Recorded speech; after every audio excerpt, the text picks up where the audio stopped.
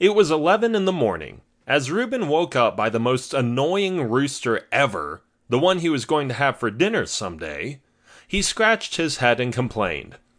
"If only I could be like the ones running the place here. My employer has loads of gold. He can sit still all day and be lazy. That would be the perfect life." Reuben Markington came to Grandville by accident. His parents were in a distant land, or so he was told. His lovely aunt and uncle adopted him like he was one of their own. Although they didn't have much, they had enough to survive. That was, if the work got done. Working in construction was no picnic. Reuben had to get up at 6 o'clock in the morning from Monday to Saturday. It was hard work, he usually got pretty dirty, and his clothes reeked every time he came home. His employer wasn't the easiest person to get along with, nicely put. "Thank goodness it's a Sunday," Reuben sighed when he thought of how long he slept in. He washed himself, put some clean clothes on, and went downstairs. "Hey, boy," his uncle greeted him. "Morning, Uncle," Reuben greeted back.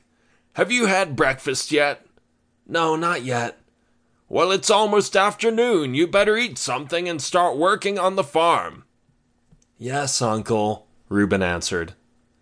When there was nothing to be done at work, Reuben had to help out on the farm where he stayed. It was a nice getaway from the dirty medieval cities where he built houses with the other co-workers, but it was still work. There were chickens and pigs to be fed, horses to be checked, sheep to be herded, and cows to be milked. If those things did not get done, his uncle wouldn't be able to make a living. Reuben didn't mind working on the farm, but for some reason, he despised the pigs. He liked the cows, he could stand the horses, and the chickens were just funny and delicious in December.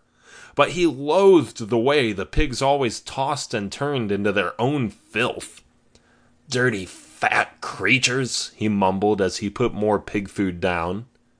However, right when he said that, one of the pigs looked at him with big eyes, as if it understood him.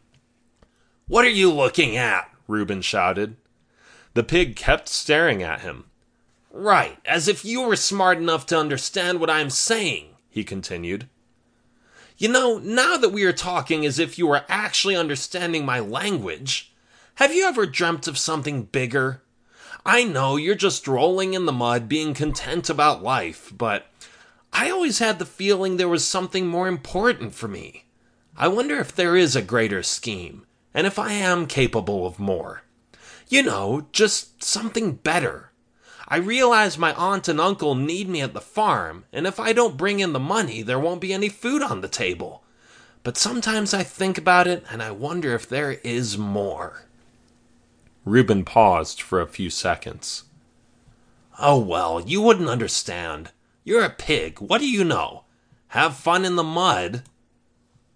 That afternoon he sat on a bench, staring at the sheep. The sky was cloudy, like always. It wasn't raining, but it could start soon.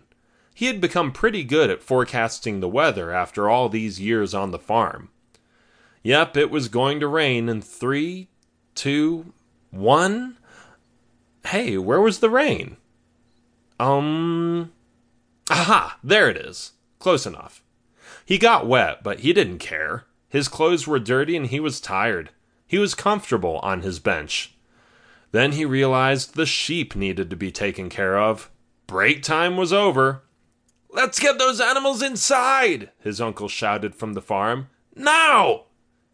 Yes, I'm coming," Reuben thought. He grabbed a stick and started walking towards the sheep, guiding them to the building and eventually locking them in the shed. He stretched his arms and looked outside. "Glad that's over," he said. "Look at the rain now. It's pouring." Then he heard a loud crack. What could that be? He never heard anything like it.